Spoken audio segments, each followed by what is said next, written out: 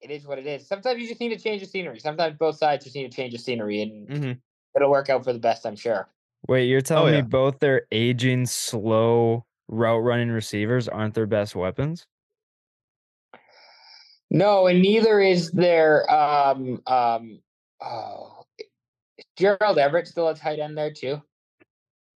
I don't know. I know Donald Parham isn't going to be though. All right, we've hit the Donald Parham part of the podcast. We got We gotta move on. All right.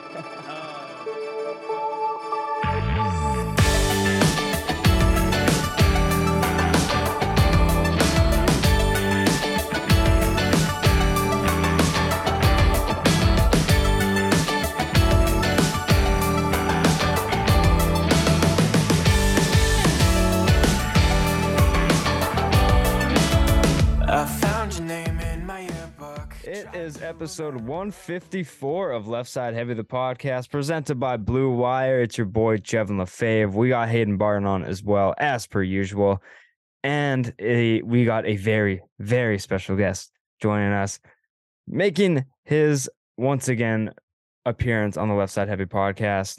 McNaughty Too Hottie, Ian McNaughton, calling in from fucking Washington State, Everett. Yes. How you doing, buddy? I'm good. I'm at my place in Everett here. So, I'm helping your international viewership. I'm helping you grow your American audience. I love that. I love that. How's it going? How's it going down there? It's good. It's starting to feel like spring. I don't know about you. I mean, the weather, like, it's a 2-hour drive. So, it's like, the weather can't be different. But, like, it's starting to spring. Like, the weather's out. Like, I don't need to wear my winter coat everywhere. Like, oh, I can just get away with a hoodie. Like, that's nice. Yeah. It's getting to sweater weather now where it's...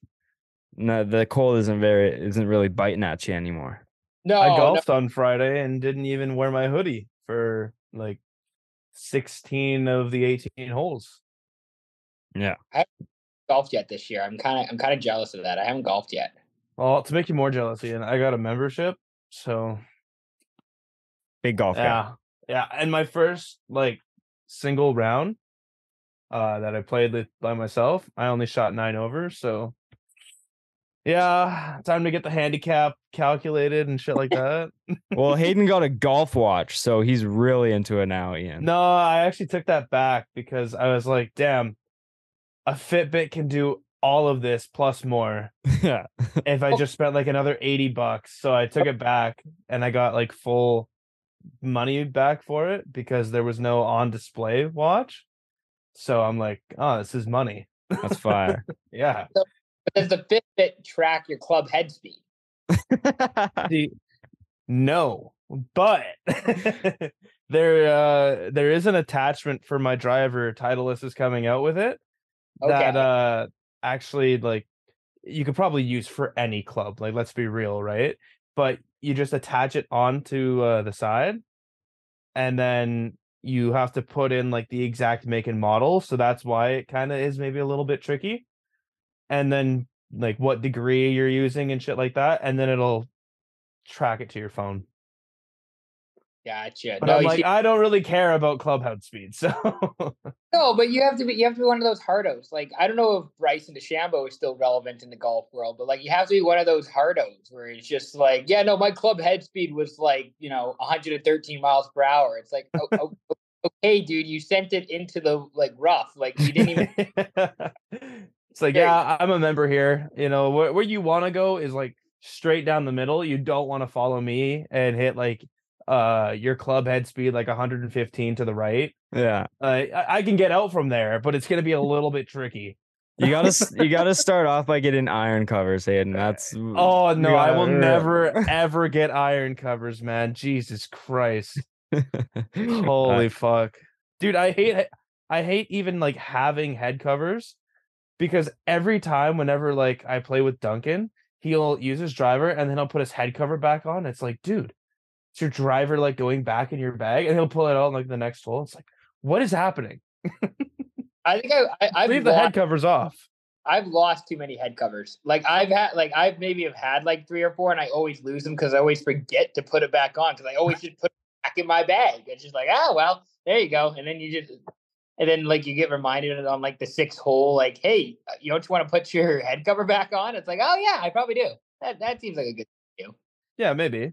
I did the same thing, except not with a head cover, but like a full on club. I was like, oh, I don't have my 9-iron. It's back 7 holes. I was like, you know what? Maybe if I play here next week, it'll be there, and it just never to be found. So I guess it's one club down. The team behind us, like, yeah, like we did see that club, but we just couldn't be bothered to pick it up. So no, we did pick it up, but we just didn't tell you that we picked it up. Oh yeah, it's ours now, actually. So yeah, on the last 3 holes. It's actually a nice club. Like, do you want it back? Yeah, I don't mind. Thank you. That is my club. Have you guys seen like a Nike 9-iron red handle? Nope, not at all, man. Completely covering it all with their golf towel. It's like, yeah, I don't have it, man. I don't got it. All right. So we got a lot to talk to. You know, I'm glad that you're doing well. I'm happy that you're able to join us. But I'm kind of throwing it to a new kind of thing I want to put at the beginning of every show. Question of the week. You guys don't know what the question is, but it's something whether life related or sports related, but I want to kick it off as sports related, and it's a little would you rather. Who would you rather build a team around? Jack Hughes or Adam Fox? So we're starting off hot. Both up and comers in their position, both I'd say close to the top of their positions in the NHL. Jack Hughes is having an electrifying year. Adam Fox has a Norris under his belt. He's a very solid defenseman. Maybe not the flashiest, but he's very solid both ways. So, boys, who would you rather build a franchise around, Jack Hughes or Adam Fox? You see, if I say now I work on like the business side of it now in sports. So like I could sell so many tickets with Hughes compared to Fox. The market that must be a pretty big factor then. I didn't even think about that. The marketing side of it with like a Hughes compared to Fox is substantial, so I would do that. But granted, now I could sell so many more Fanatics jerseys with Jack Hughes compared to. So there you go. Man, instead of spelled Hughes, it's spelled Hugs or something because Fanatics can't get it right. Ian is just like the segue guy. Like he knows how to jump into the topics here. Holy fuck. Yeah. No, the Fanatics jersey, I can't wait for Fox to be spelled Focks with the dollar sign, like the dollar sign S. Yeah, you know what? To be opposing to Ian, I'll go Fox. Marketing, yeah, that's tough, but I mean, at least I'll be. I think having like a defenseman sort of like Fox, I don't know, kind of puts that on the table for me. But he can score as well. So yeah, that's fair. Jack Hughes is like very electric and just a very, very skilled player. He's gonna be like top 3 in his position in his prime. But like Adam Fox, the narrative around a right shot defenseman is like gold in the NHL, and Adam Fox has proved that he's solid. I think what swayed me towards Hughes was just like how flashy he was, and like he's a game breaker, and he can like drive his own line. He can carry an offense. But like also Adam Fox, it's like once you have a player like Fox on your back line, it's so much easier. Your defense is like fast forwarded to being like built well, and like more solid defensemen are going to want to come to your team and play with them. But it's such a tough question because it's like, would you rather build around a star centerman or a star defenseman? And I honestly don't know, but I think if I had to choose, I fucking had this question prepped and I don't even know my answer. Stay hot, Jevin. Holy shit. -1 for you. I think I'm gonna go with Adam Fox. Let's go. But Team Adam Fox. It's still tough. Ian, are you swaying Hughes strictly for selling tickets and jerseys or gameplay as well? Probably, I like his game as well. It depends. Like you bring up the point of having like a number 1 defenseman versus a number 1 center. I think a number one center is maybe more valuable than having that number one defenseman. That's Like if what you it could, is. Yeah. if you can have that elite centerman, those are so tough to find. Yeah. But I mean, Hughes is also probably having his best year so far, anyways. So Fox, at least we've seen what he can do over multiple years. Hughes is probably having his best year right now. And if it wasn't for some guy named Connor McDavid, he'd probably be the Hart here. Like, Yeah. No, it's a very good point. It's a very hard question because they're both like so talented and like creeping around the top 10 players in the league. Especially Jack Hughes is having a massive year this year and has climbed the ranks like a lot. So yeah, it's very tough for sure. But as we were talking about before, we'll get into the nitty gritty of this episode. Fanatics has come on as the new jersey sponsor for the NHL. It's rumored to be a 10-year deal after Adidas opted out of re-signing. I think that goodbye this your is camera. absolutely brutal for the NHL. Okay, what is happening? I turned it back on. Let's go. Come on. Let's go. Well, anyways, Ian, I'll go to you first. What's your opinion on the Fanatics coming on as the New Jersey sponsor for the NHL? um, I made the joke of like it's actually good because it means I don't have to spend any more money on NHL jerseys for the next 10 years. Save some costs there. But this kind of like I don't like Fanatics. I don't think anybody really likes Fanatics. They are just terrible with customer service, the quality of product. Um, kind of like the NHL in a way of just like underwhelming. Could do so much better. But yet Fanatics is a name that I guess some people, I don't know anybody who likes this, but I guess there's some people who are going to be buying Fanatics jerseys anyways. It's the people who haven't had a problem with Fanatics yet. Well, and I think I could be completely wrong. The guy who owns Fanatics, like, owns the Flyers and like, or not the Flyers, like the 76ers and like the Devils. There's a notable dude with a lot of money who owns Fanatics, who owns like a bunch of sports teams too. So like, there's probably a connection that has something to do with it. But I'm not like, because with NHL jerseys, they have like the authentic Adidas, but you could also buy like the cheaper Fanatics. And like, the Fanatics is fine. I'm just not paying $100 for a Fanatics jersey. I'll pay you 20 or 30, but I'm not paying $100 for a Fanatics jersey. Like, I'd rather just pay the extra money and get the authentic than pay. Right.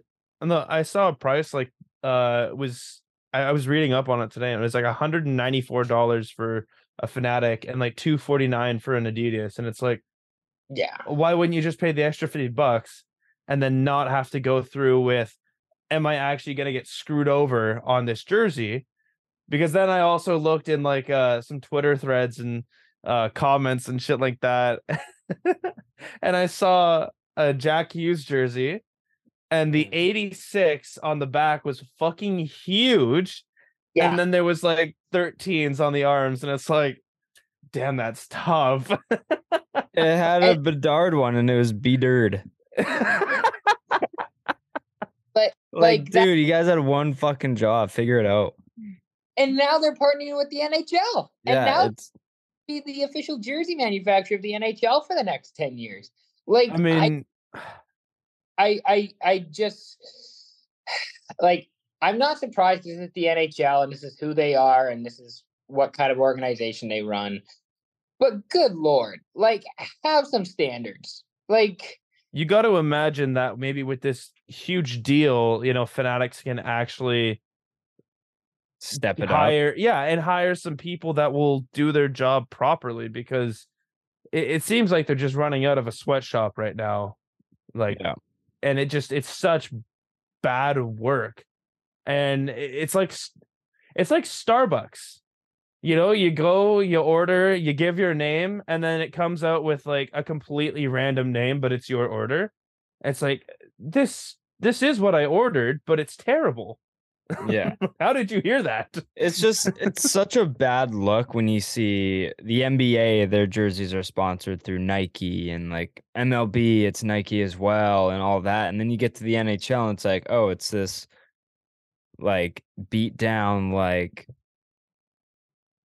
artificial jersey sponsor that people have terrible reviews about. And this is like the jersey sponsor for the National Hockey League when they were with Adidas before. Like, it's just such a bad look on the NHL. And 10 years? Bro, start with an entry level contract first and see how they do.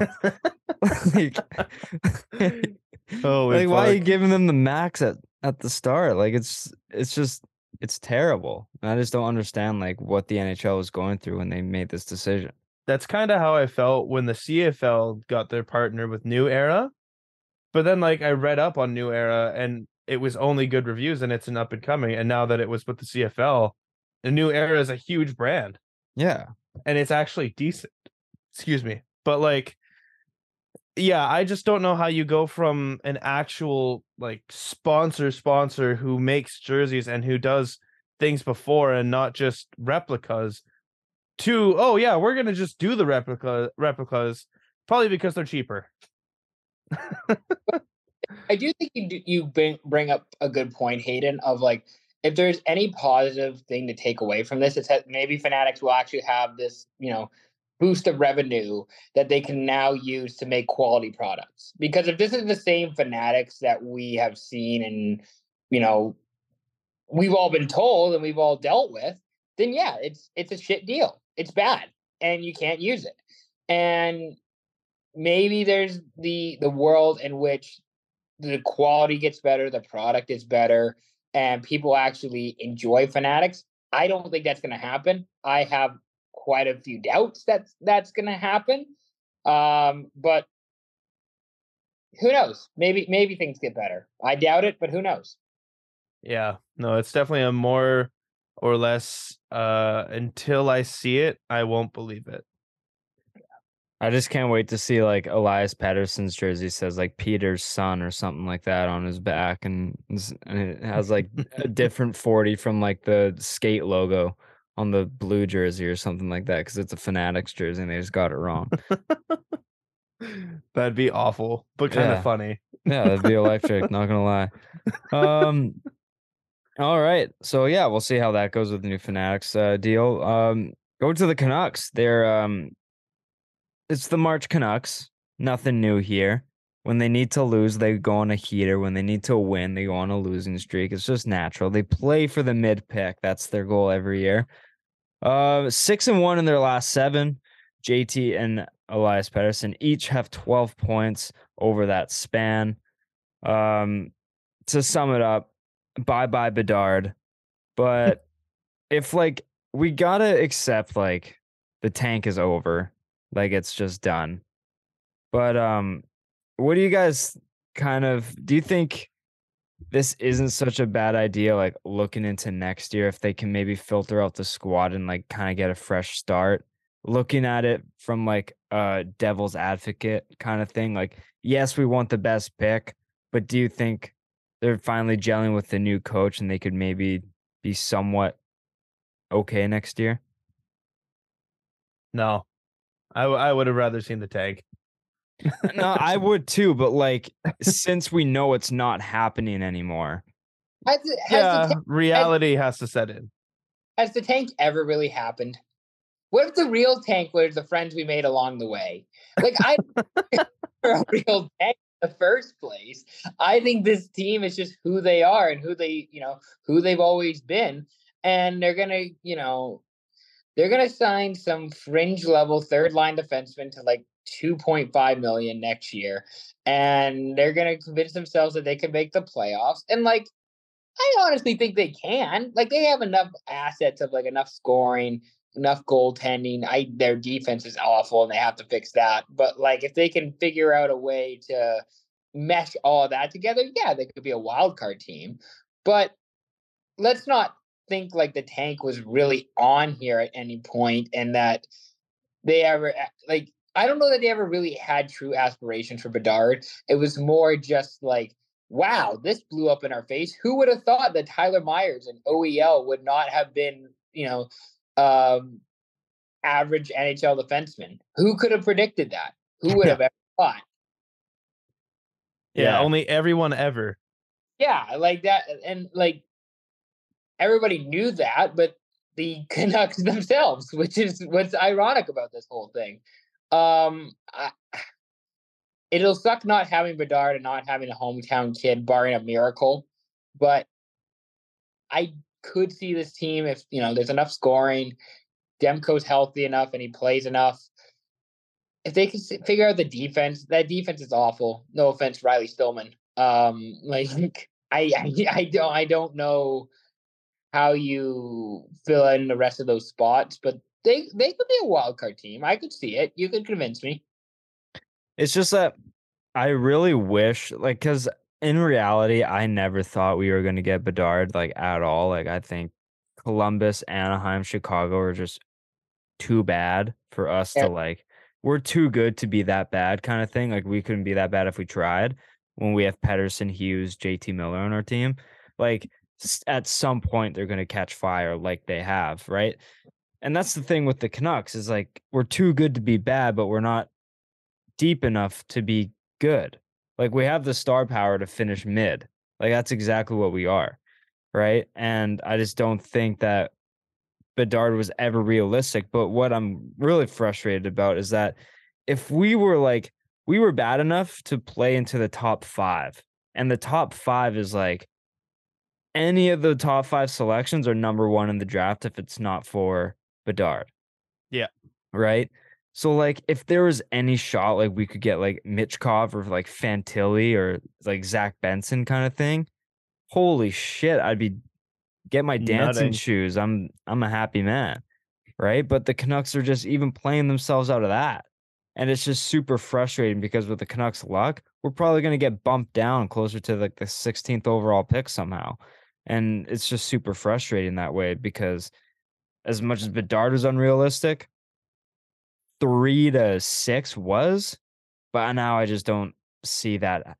I don't even see that happening anymore. The NHL draft is a lottery, right? Yeah. So no team finishing at 32nd gets the guaranteed first overall, right? No, you can't move up more than like what 10 spots or something. Spots.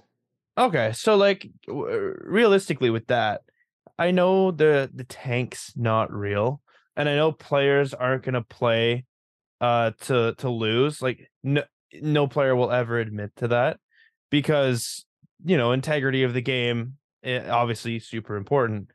But as a coach, and you're going for the Canucks, and you see this kid from your like home city, he wants to play for your team. Man, what like?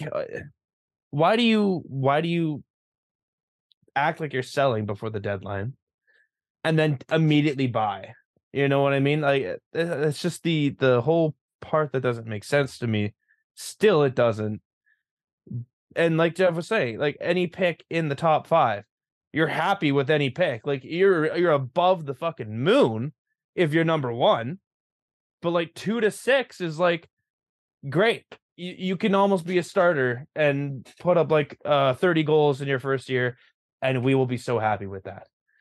But then it's just like, no, we're gonna get 14th, 15th, literally the last pick before you can go into playoffs, and none of it's gonna matter. Yeah.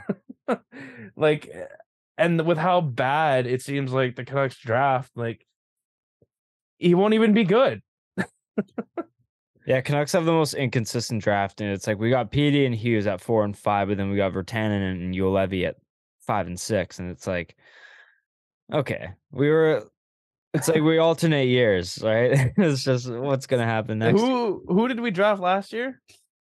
Bakar-Maki, if I'm not mistaken. Yes.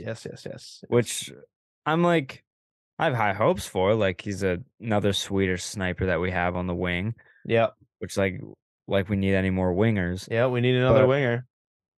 No, but like, yeah, it's really tough because management said we want to retool, whatever. And like management, if anything, they tank.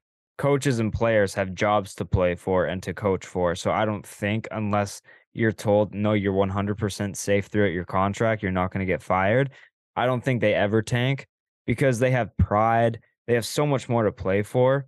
Whereas Yeah. management, it's like, we're going to set you guys up the worst we can because we want Bedard because there's a good chance the owner won't fire us since we're already bad to get like this generational talent. Whereas like the players, it's like, I'm not going to play for this kid to take my spot. Right. Mm-hmm. And coaches are like, maybe they set him up for worse, but also it's like, if I'm fired next year because I don't live up to expectations, and like, I might never see behind like a You might never be near the NHL yeah. ice ever again. Yeah. So No, I think you're very, very right. so it's like management tanks, but players and coaches don't. Yeah. But I think I said this the last time I was on your podcast, Jeb. I'm just like, none of this really matters until the ownership changes. 100%.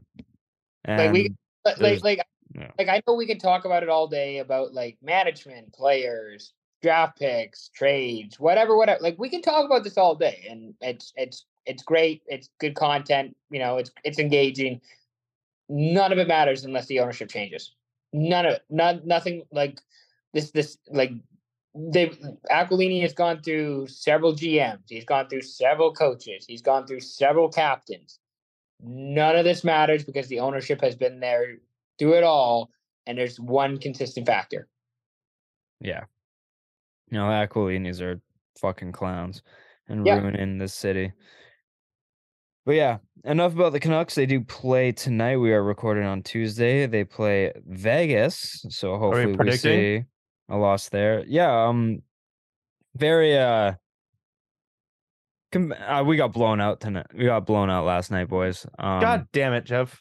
Vegas Vegas But is too good for us. Eichel blame got another 2 goals. blame my mom. She went to the game. It was my mom's fault. Thanks, Mom. No, thank you, Ian's mom, because we need a loss under our belt. We need the best draft pick possible. Thanks, Kareen. Appreciate it more often. Shout God out to damn it. you. Let's I go. wanted to totally do a spin zone on this and totally do the flip side. Because I have Demko and he's starting tonight. So I wanted to say, oh, Demko makes a 35 plus shutout. And we win 1-0. Now Jonathan Quick stood on his head and he was too quick for us and we lost 5-2. But like, it God wasn't a damn it. tough. Demko still played good and made solid 32 saves, but Vegas was just too much. They were in it. Fuck. The Canucks were in the third period. Like the Canucks were in. Like They pulled a Florida Panthers tonight and it was tied 2-2, and then they just in 2 minutes and 1 second let in three squeakers. Marcia So just has our fucking number, man. What can I say? All right, let's see if that lives up to fruition. Jordan Binnington back at it again. Yeah, I got a 2-game sussy versus Minnesota Wild, and there was almost a goalie fight. Hartman scored on him, and Binnington, for some dumb fucking reason, was out of his crease doing a little twirl with his leg sticking out and almost tripped Hartman. Hartman kind of ran into him a little bit unintentionally. And then, as Minnesota's celebrating just to the right of the crease of Binnington, he comes in with a fucking BX's Superman punch with his blocker and completely starts all out chaos. Fleury mic'd up. I don't know if you guys saw that. Fleury was mic'd up during this whole process. Skates down and tries to fight Binnington. Sheds his gear, but then the linesman get in front of it. Will Binnington ever fucking realize that he's not him? If he made like a better name for himself as a goalie, he'd be a lot more fun. Like if he posted up, like if he wasn't ass. Like if he yeah, wasn't exactly. Exactly. If he wasn't ass, if he actually like had a somewhat reputable, or he had a reputation of winning games, and not losing games and fighting. Are you kidding me? Yeah, give me that goalie all day. But when his like career average is, hovering around 500, maybe even below, it's kind of like, okay, why are you fighting? Like, we get it. You're a drama queen. Like, he'll get lit up 6-2 and then start talking shit. It's like, dude, you're skating to the bench because you just got pulled. You can't say anything. You're not allowed to talk. He's like bottom of the lobby board in Call of Duty, and he's like talking shit to like the second or best player on the other team. And it's like, dude, what the fuck? Like, dude, your KDR is like -50. Shut up. But he's also that guy who, like, he won the cup once, right? So, like, he does have that, like, oh, I won the Stanley Cup, blah, blah, blah, blah. It's like, okay, like, congrats. Now you suck.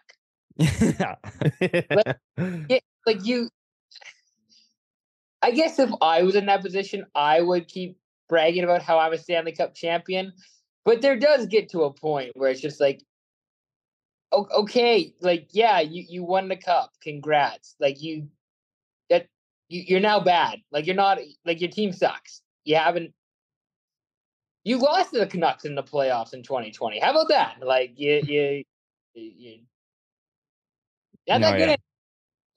Yeah, it's like, he's such an idiot. Every time I see him get lit up, I just get so happy. And maybe we are exactly where he wants us. Maybe he loves being the villain of the league. I could totally see how it's maybe just like once he gets into the locker room, it's like he's a completely different person. I wouldn't be surprised. But as soon as the media gets to him, he's suddenly a dick again. Like, he could be like have an alter ego and that's him on the ice. But regardless, he's a jackass. And I think even Berube is sick of it. He's like, he said multiple times in like the pressers, like, shut up and try and stop the puck. And like, even Binnington can't do that.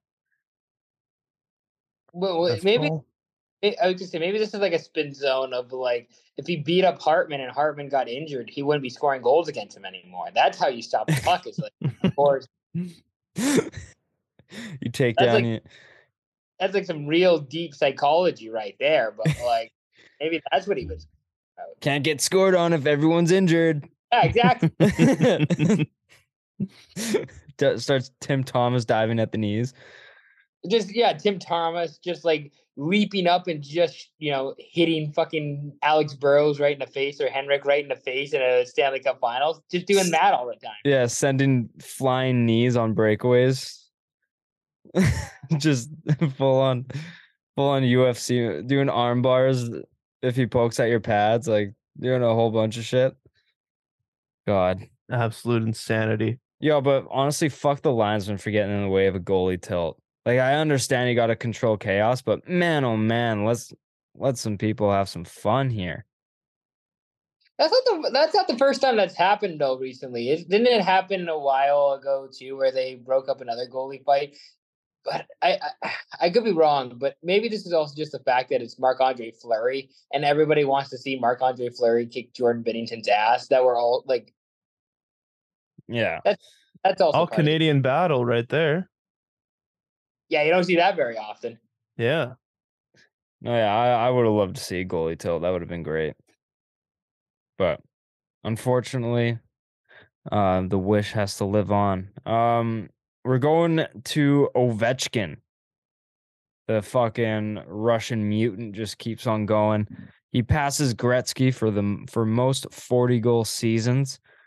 As Ian popularly likes to say, hot take, Ovi's good.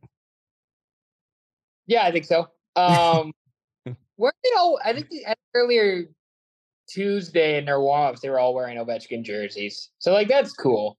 Yeah.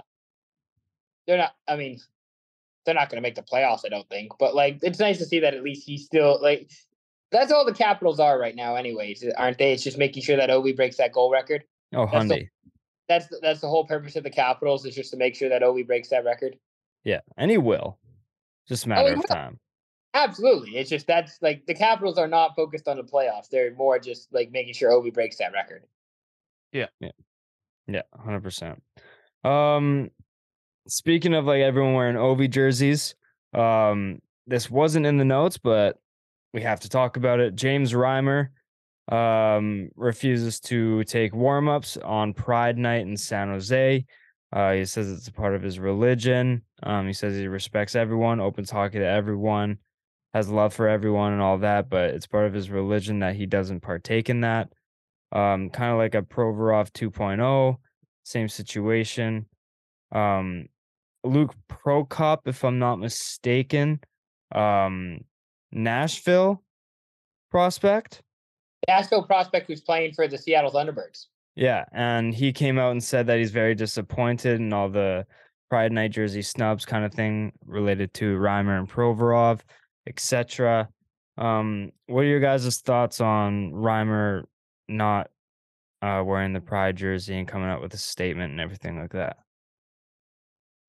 I think him coming out and saying that he's not going to wear it and then blaming it on the fact of his religion is kind of like the easy way out. And then he also says that he respects everyone and welcomes everyone to the game. And it's like, some things are just bigger than life and religion. If you really did that, then you would have just worn the damn jersey. Just because you wear a Pride Night jersey doesn't mean your religious brethren are going to look at you. And actually, you know what? Maybe they will. I'm not religious, so I can't say. But you have to figure, in a world where it's going to now, you could just wear it for 30 minutes and then move on with your life. Like, is it really that big of a deal? Like, why? I just can't fathom the fact that it's such a big deal. Like, the fact that this makes news, it's like, what are we doing, man? I think it was Doug Baldwin, and it might have been other people, but I at least just saw the Doug Baldwin, former Seahawks receiver, say like, "Hey, I'm also, Christian, and like this wouldn't prevent me from wearing a pride jersey." Like, basically, you're just like you saying that religion is like a fake cop out, which it is. It really is. But I mean, like, just wear the like. You're not. Yeah, you're not going to be a bad guy if you wear a pride jersey for 30 minutes. Like, God forbid that you wear a pride jersey in a warm up. And that's what it feels like nowadays, and it's so fucking stupid. Yeah, and unfortunately, I think that's more who NHL players are. Like, more than they'd want us to believe. That's just who some of those players are and what they believe. But like, at least James and Ivan Provorov were kind enough to out themselves. So now we all know. So now we just know, like, hey, all right, you don't agree with it? That's good to know. Great.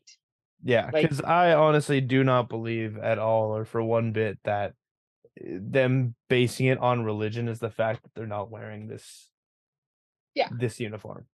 Yeah. No, it's just an easy cop out. It's just an easy cop out is what it is. It's not even a good one.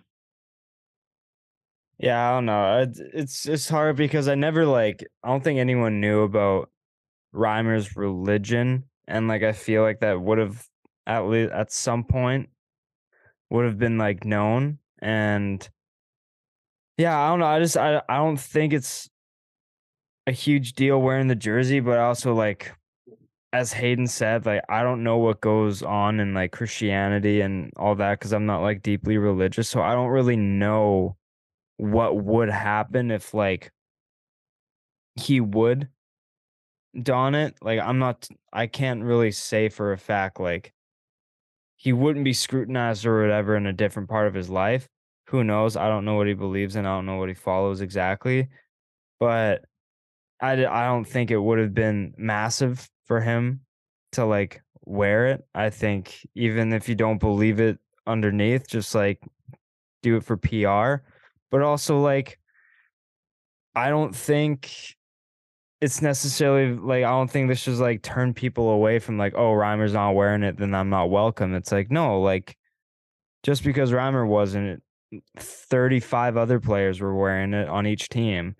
So it's like, just because one person is like saying it's his religion, I still think like everyone in the LGBTQ plus community should feel that they are welcome in this game, like for sure. And like I don't think a pride jersey should like determine that factor. But I think it kind of goes both ways of like Reimer should, I think he should have worn it. I don't think it's a massive deal, but I also don't think that it should be the determining factor on someone believing that they're welcome in this game or not. That's my opinion. Yeah, no, that's totally fair. But yeah, just wanted to cover that. Clayton Keller, as of March 30, he was NHL's first star. He has 20 points in his last 12 games, 32 goals, 43 assists in 70 games, clipping that point per game period. He is absolutely on a tear right now. What do you think this does for like Arizona going forward? He's on, I believe, like a few years into a new contract and stuff like that. He was kind of like forgotten prospect in the rookie of the year talks a few years ago, and he's been kind of like flying under the radar, and he's kind of developed into one of the more underrated players in the league. He's having a massive year on a very, very bad Arizona team. But how do you think like Arizona handles him going forward? And like how do you think his career shapes out with this breakout year on a bad team? Well, if Arizona's bad next year, I mean, he is a key trade prospect.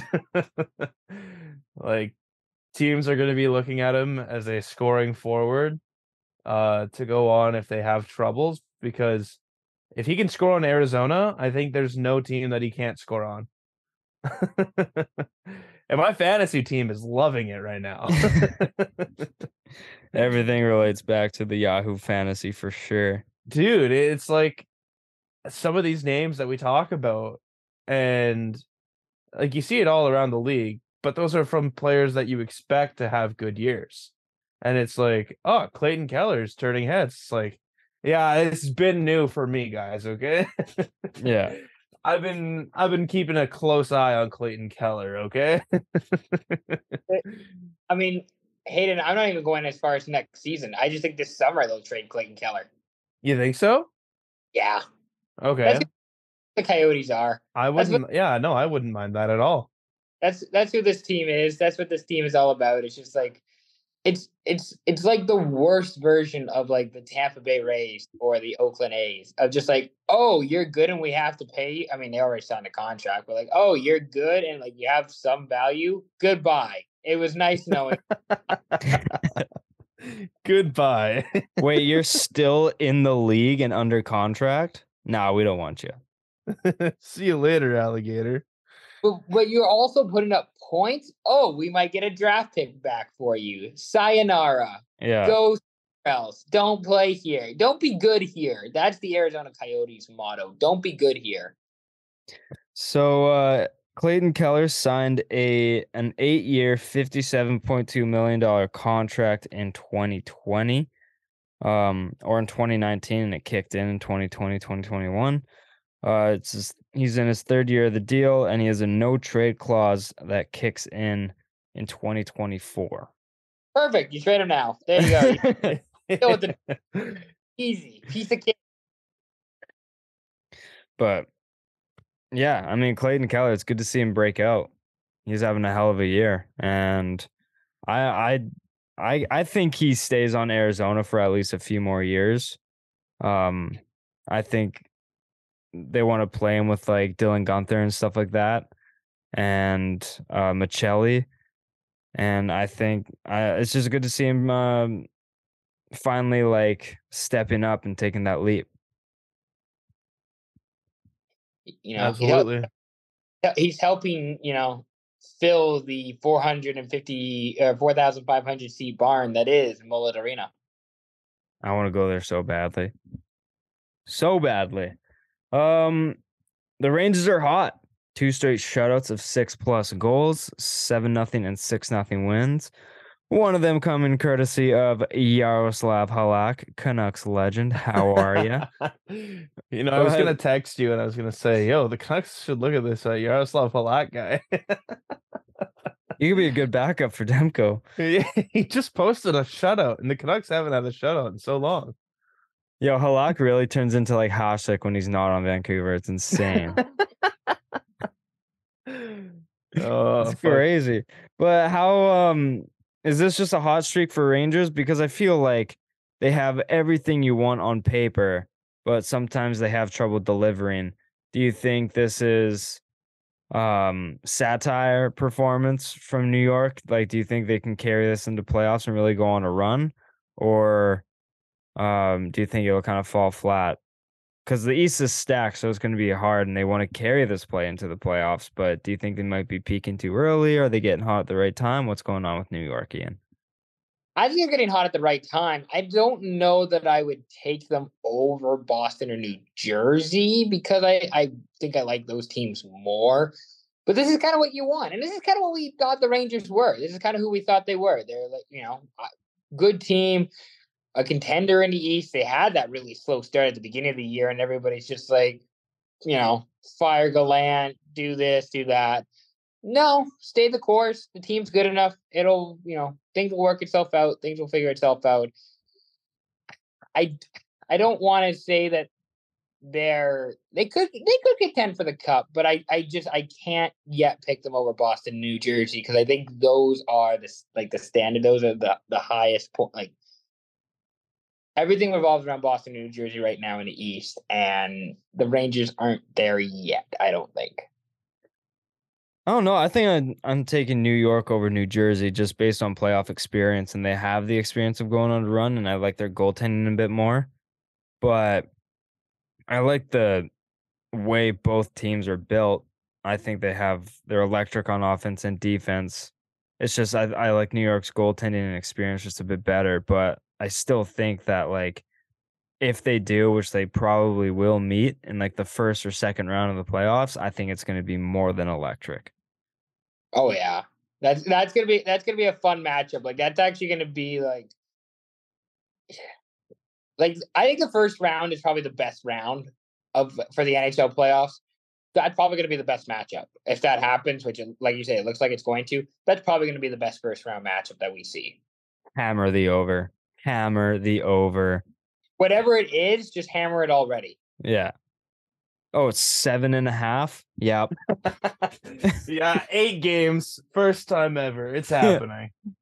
It's turned into this 8-game summit series between Canada and Russia. They have to add an extra game because of how electric it is. Because it was so fucking good for revenue. Yeah, exactly.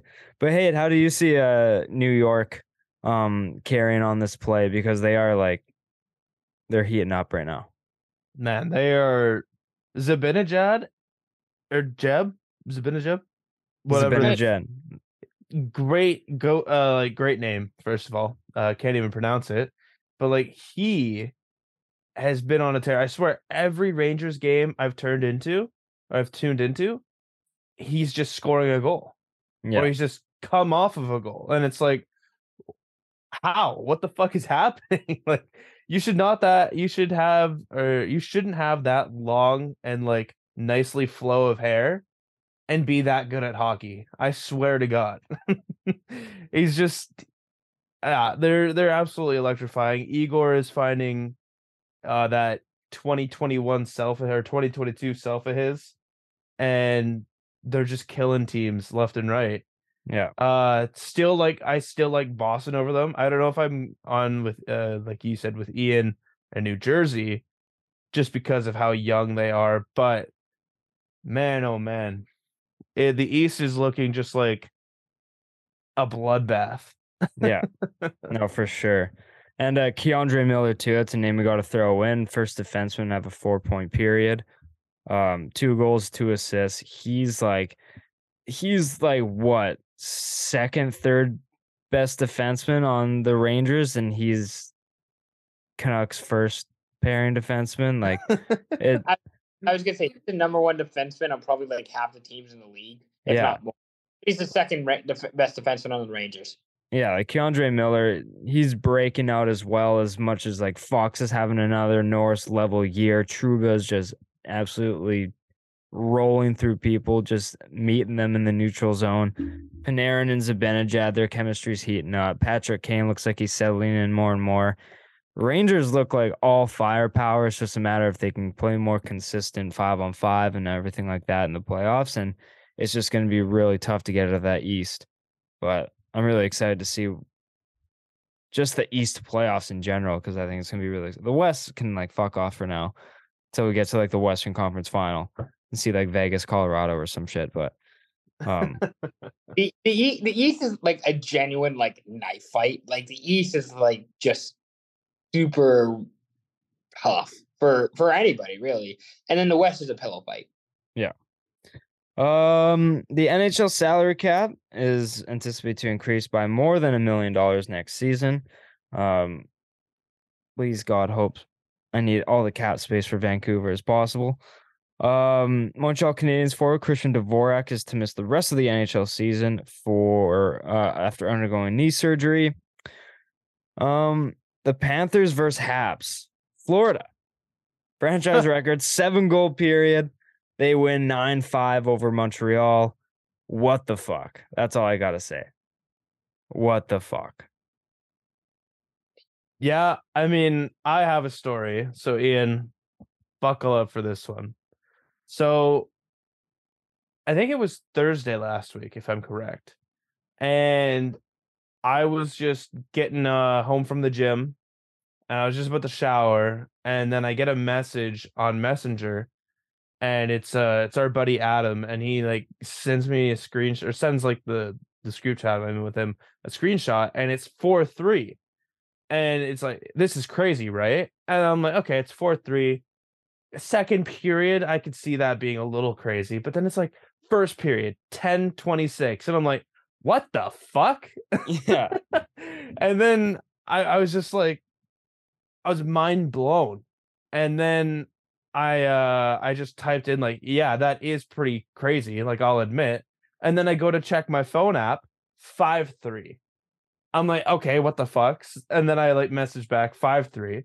I go to look at the goalie stats, and I see that Jake Allen, terrible, and then the other goalie from Montreal, terrible. And as I'm ready to write back 5-3, I look at the game app again, and it's 6-3.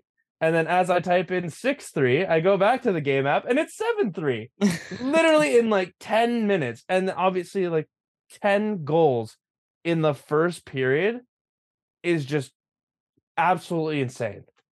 I can't even wrap my head around just how much that is. Oh yeah, thanks, by the way. That's my opinion on the game. Like, just a belch because of how fucked it was. Absolutely, it's like drinking a whole bottle of Coke or something, and then just fucking. Did you hear that? No, it was so funny. I actually like when I've been watching hockey or trying to watch hockey, the Habs have actually kind of been like a fun team. Not good, but they're entertaining. Like I've enjoyed watching them. And part of the reason is because they get the shit kicked out of them by Florida, and they could have just like thrown in the towel and it's like, yeah, we don't have it tonight. We'll just call it. The funny thing in my office, anyways, that I don't know about you guys, but like I like speak not a little bit of French, but I do like the French catchphrases like, oh, parlez-vous français, or like, oh, merci beaucoup. But like, because I'm like one of the few Canadians in the office, they think I actually speak French. Like they actually and it's like, no, I'm not. And they're like, could you do the anthem in French, the Canadian anthem in French? It's like, no. I can barely do it in English. Barely do it in English. Like, oh, you like the Montreal Canadiens, you must speak French. It's like, no, I just think they have a really important place in hockey's history. And it's like nobody cares because the sport's so American anyways that nobody cares about the Montreal Canadiens. But yeah, better franchise history, Kraken over Montreal. It's like, all right, but that's enough out of you. Let's calm her down. Or the other one is like nowadays, like people don't even like the Habs logo because now everybody, or at least in the States, people like the Kraken logo. People will tell me that the Kraken logo is better than the Habs logo. And it's like, I guess, but like, do you know what the Habs logo actually signifies with the C and the H and the heavy tone? And like, I feel like I'm mansplaining hockey, which is not what I'm trying to do. You know what it means? Do you know the context? And people don't. Yeah, no. Shout out Montreal for sure. Um, Very interesting question. Do you think the NHL at some point, like NHL teams more so than like Bettman in the league, but do you think NHL teams will start implementing load management a bit more?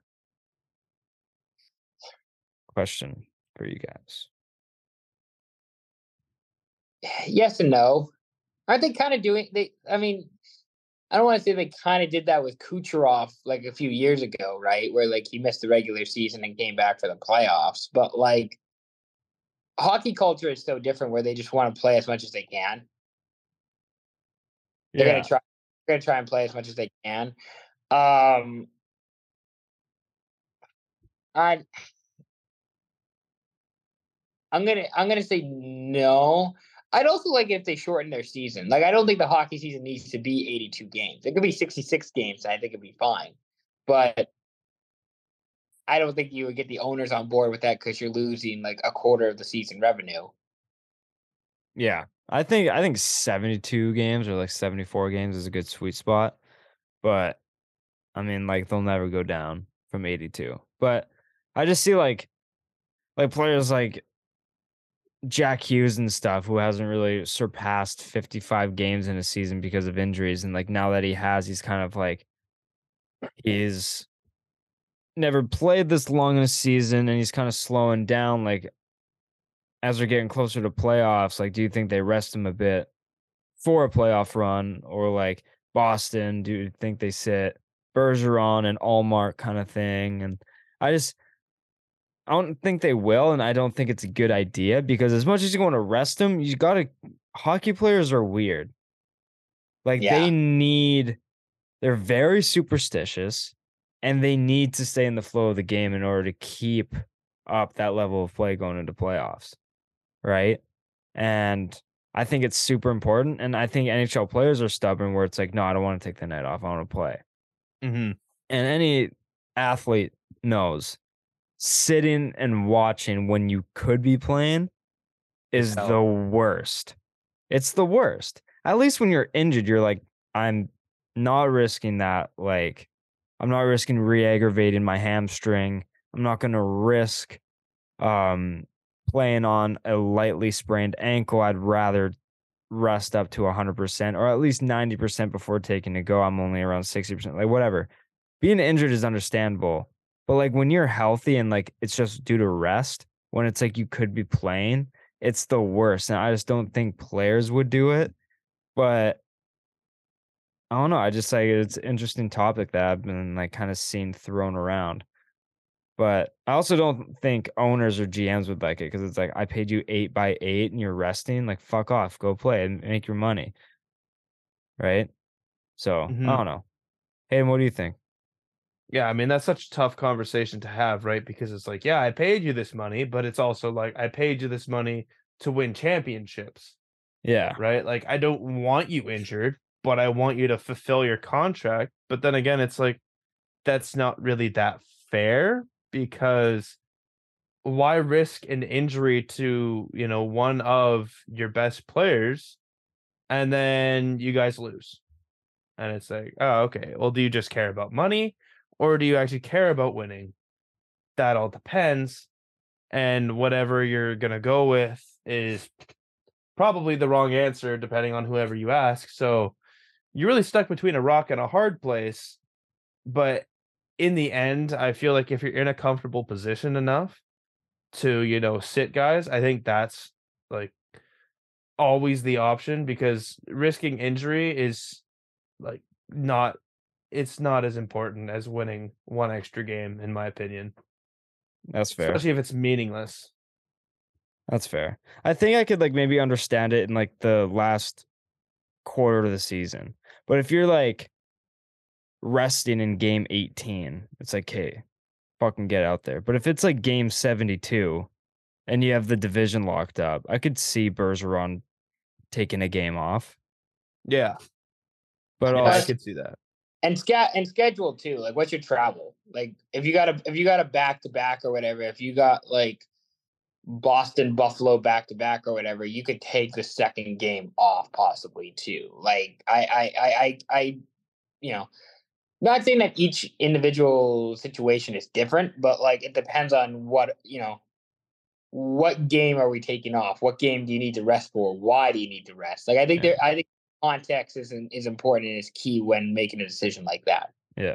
Or even like when the Canucks had like a 3-game homestand, 1 game in Seattle and back at Vancouver. It's like, well, Dino Bergeron, like, don't bother coming to Seattle or whatever. Just like stay back here and like take the game off or whatever. There's no sense in you coming down for like such a random away game, right? Like maybe situations like that, but yeah, who knows? It's going to be interesting to see how the next few years, because with like training and everything like that, and players wanting to play less games, I could see them maybe like just sitting due to rest. But I think it would only really happen in like game after game 65.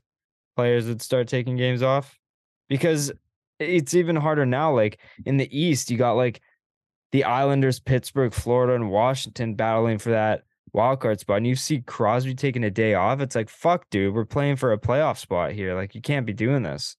Mm-hmm. But like, if you see Boston and like Allmark's like, nah, I'm not gonna play on the road 2-game road trip. I'm just gonna stay back in Massachusetts. It's like, okay, understandable, because Swayman just got 2 back-to-back shutouts. I'm sure we'll be fine with him, right? So, But that's just it. Context is key, right? yeah. Like, they're different. Yeah, no, 100%. But yeah, Bruins are fucked. Swimming back-to-back shutouts. I'm sure Boston will be fine with him in net. Just back-to-back shutouts, and he's their backup. We have Colin D'Elia, who like hasn't first time NHL ice in like fucking what feels like 2 years. Just Boston is just, there's something else right now. McDavid clips 130 points, 58 goals.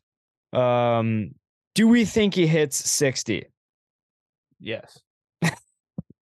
I'm gonna put my money on the yes. He will, Jevin. Yeah. Yeah. Hot take. I say he McDavid's does. good. What? I say he doesn't. Oh, okay. Yeah, I know he'll do it. He does it. Yes. Okay. Now the big bet. Does he do it tomorrow? For the Yeah, plan tomorrow. that's the real question, isn't it? It's like, yeah, he'll do it, but when? And will he do it in the next game? Let's see. He is playing Arizona tomorrow. Yo, AZ though, sneaky good. I can see Edmonton losing tomorrow. Did you see their game against San Jose on Monday? It's fucked. Yeah, that was pretty bad. Wasn't there 4 combined goals disallowed? Yeah, they were. Yeah, and about 3 of them were pretty fucking awful. Yeah. But I mean, at the same time, Jack Campbell was in that. Okay, so I was watching that game. I was watching feed. I don't know. I don't know if this will make sense for you guys or like your listeners, but watching the Oilers broadcast feed is like watching like the Fox News equivalent of the NHL. What are you talking about? Oh, those guys are such homers. Those guys are such bias. Where like one of the guys in the intermission is like, you really got to give it to Jack Campbell for standing in there. It's like, no, you don't. You really don't have the color commentator. Okay, every NHL color commentator I've ever heard so far, they just ride the Dick's team or their home team sticks. I will 100% agree with that. But Edmonton's play-by-play caller, I actually really like him. I think he's very electrifying, like on both sides of the coin. Like he'll go back and forth, and he'll say like, if another team, like let's say like Keller tomorrow scores a nice dangle goal, he's gonna like totally fucking say that. Whereas the color commentator will just be like, yeah, that was a pretty easy goal. I mean, I can't say anything about it. It was good passing, wide open. You got to score that. Like maybe it's the guy I was listening to in the intermission, but it was just like, yeah. Okay. And again, like intermission analysts are like different than the play-by-play guys, like Very. at some points.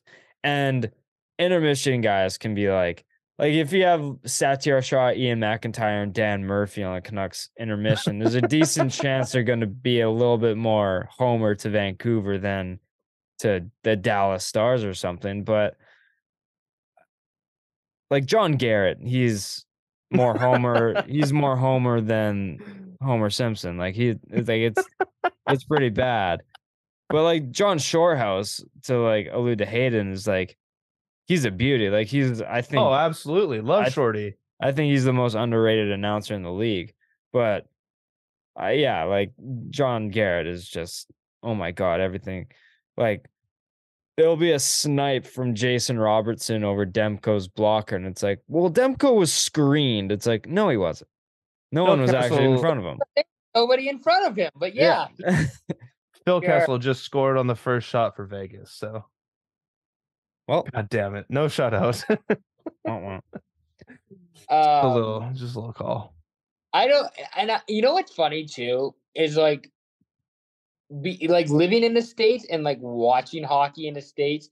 It's so different compared to watching hockey in Canada, where like I don't know how to describe it. Where like in the States they're selling entertainment, and in Canada they're selling hockey. And God forbid you mess with hockey or you ruin hockey. Mm-hmm. Like I've enjoyed it so much. Watching it and like not thinking about the Toronto Maple Leafs. I literally do not hear or think about the Toronto Maple Leafs at all being down here. It is wonderful. What a life. Oh, yeah, everything up here filters towards them. Yeah. That's like I don't even hate anyone on Toronto. I just hate Toronto because of the media. Like the media makes me hate them. Everything goes back to the Maple Leafs. And it's just like here, at least I'm in the Seattle area. So like people talk about the Kraken, but it's like, it's more of just like, oh, the Kraken. Like they're just like, this team's kind of cool. Like this is like nobody has any real like hardcore like, you know, screw Jared McCann because he didn't do this back check. It's like, no, they just lost. It happens. They'll get him tomorrow. It's so much nice. Oh man, yeah, that would be lovely up here for sure. Last note, or at least two more. The Avs are getting hot as well as the Rangers. McKinnon is just, when healthy, he's a top 3 player. Do you think they can go back to back? I think I said that at the beginning of the year. Yeah, I think you did. I think I had Colorado Tampa, which like I don't know about Tampa, but like I can see with Colorado. The West is so wide open. We talked about how the West is a pillow fight. I could absolutely see Colorado go back, at least go back to the finals. I'm not sure about repeating, but at least go to the finals. Yeah. Best team in the West. Because I think when healthy, they're they're so fucking good. And I was gonna say they traded for Jack Johnson, right? That means they're all in. Yeah. And Lars Eller, who has like 1 point in 23 games or something like that. Beast. Yeah, that's putting all your chips in. That means. Yeah, all in. Hayden, quick, do you think they can go back to back? Yes, only for the reason because in the East, whoever comes out of that might be so fatigued it's not even funny. Yeah, true. That's a good point. Mm-hmm. Just because it's a fucking dogfight. Speaking of the East, last point here. Who gets the final wild card spot? It's right now kind of like a battle between the Islanders, Pittsburgh, Florida, Washington. If I'm not mistaken, I think the Islanders and Pittsburgh hold the last 2 spots, with Florida and Washington just 3 points outside. How do you think this shapes out, boys? Tristan Jarry is like a fucking diabetic back there, and Pittsburgh seems like they've bought their ticket to their downfall right now, and Florida's kind of heating up at the right time. Washington, I don't know about them. I think they might just like kind of wait for someone to make a mistake and they might pounce. The Islanders seem to be holding steady, but what do you guys think of the final 2 wildcard spots in the East? Well, the wild card spots right now, Jeff, are actually being held by the Islanders and the Panthers. Oh, my mistake. Pittsburgh and Washington are on the cusp of not making it. This will be, I think if Pittsburgh doesn't make it, that'll be like 16 years in a row for Pittsburgh not making the playoffs, which kind of crazy. Like the streak of them making the playoffs is over. Yeah. Okay. It sounded like they're keeping up a 16-year streak of not making the playoffs. I'm like, okay. that's My bad. What it sounded like at first. I was like, yeah, I don't think that's right, Hayden, but okay. Yeah, that's not the right stat. Complete opposite, but yeah, exactly. Complete opposite. So you get what I'm saying. Pittsburgh's good. So, I mean, I have to imagine Florida losing tonight. That's kind of tough, especially to Philadelphia. Oof. But I don't know, Florida's firepower, it's so good that it's bad. And I mean, I don't really say anything bad about Florida because Brovsky, I think he started like the last like 9 of 10 games. And this is like the first start from their backup. And he, like we talked about it, he let in 3 goals in 2 minutes. And they finished the game like 6-3. So say what you want about that, but I like Florida. And yeah, I guess, I mean, you got to go chalk with the Islanders. So I'd say it's how it is. The Islanders and Panthers close out the final 2 spots in the East. yeah, I got the same thing.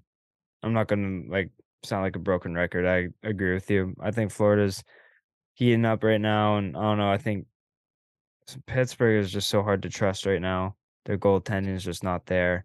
Whereas, I think Florida, their firepower is a little bit more on beat right now. And Washington, I just don't think they have that extra tank to go. I don't think they have that extra gear to push. So I think it's going to stay put the way it is. Mm-hmm. Not so fast. I will say the Pittsburgh Penguins get in. I'm not going to bet against Crosby, Malkin, and Letang. That's fair. Those guys are actually having I'm pretty sure they have had a fairly healthy season too.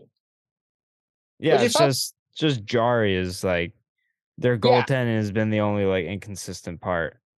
Yeah, and that's what's shitty about this whole thing. It's they're actually getting healthy seasons from their franchise best players, and they just have awful goaltending. Yeah, I saw this stat not about Pittsburgh's goaltending, but about Demko and Vancouver's goaltending. They've had this season they have an 8.80 save percentage, which is brutal, right? Demko has a career average 9.10 save percentage. If the Canucks got Demko's average save percentage this season, Canucks goaltending in general, Dalia, Martin, Demko combined 9.10 save percentage, they would go from 27th in goals against to 10. If they just got their average. That's how bad our goaltending's been, and we would have allowed 64 fewer goals if we just got a 9.10 average between the 3 of them. Isn't that fucked? That just shows you how bad our goaltending was. It's terrible. All right. Devin Levi for Buffalo signs his ELC. He was a Hobey Baker finalist this season. So Buffalo just finds another gem. Hopefully, he was great with Canada in the World Juniors when they lost to the States in the finals or the semifinals. No, it was the finals. But yeah, Hayden. I don't know if you guys have any more notes on the NHL, but that's all I got for that right now. And let's go to some NFL free agency news if you guys don't have anything else. Nothing from me. All right. Yeah, so the NFL free agency continues. Obviously, a lot of the bigger sightings have happened, but there's also been a lot of I'd say substantial signings and some pieces moved. So I think with the biggest one, Jeff's Pats signed Juju Smith-Schuster for the exact same contract that Jacoby Myers was given to the Raiders. Say what you want, but I mean that cryptic tweet, Jeff. How do you feel about that one? Yeah, I mean, like on par receivers, I think. I think like people are blinded by Juju's like rookie season when he was like absolutely outstanding, but I think since then it's like he's kind of fallen flat and just been an average wide receiver too, which is I think what Jacoby Myers could be. Um, but I don't know. I think it's like I would have just liked to bring Jacoby back because I liked Myers, but I think like they're kind of two different receivers in a way. I think Juju's more of a run after the catch, whereas Jacoby Myers is a route runner and like almost catch at the sidelines kind of receiver, where he's more possession. And I don't know, like I'm excited to see what he can do for Mac. I'm thinking like Juju might be more of like a slant and run after the catch kind of guy in Pat's system. But Mhm. I don't know, like I kind of would have rather just like brought Juju back. Oh my god, fuck this camera, dude. Um, but or I would have rather brought Jacoby back. But yeah, I don't know. I'm excited to see what happens, but for the same money, I think it's kind of a low blow. Like kind of like what Myers tweeted or Yeah. quote tweeted. Yeah, no, I definitely agree. Ian, what about you?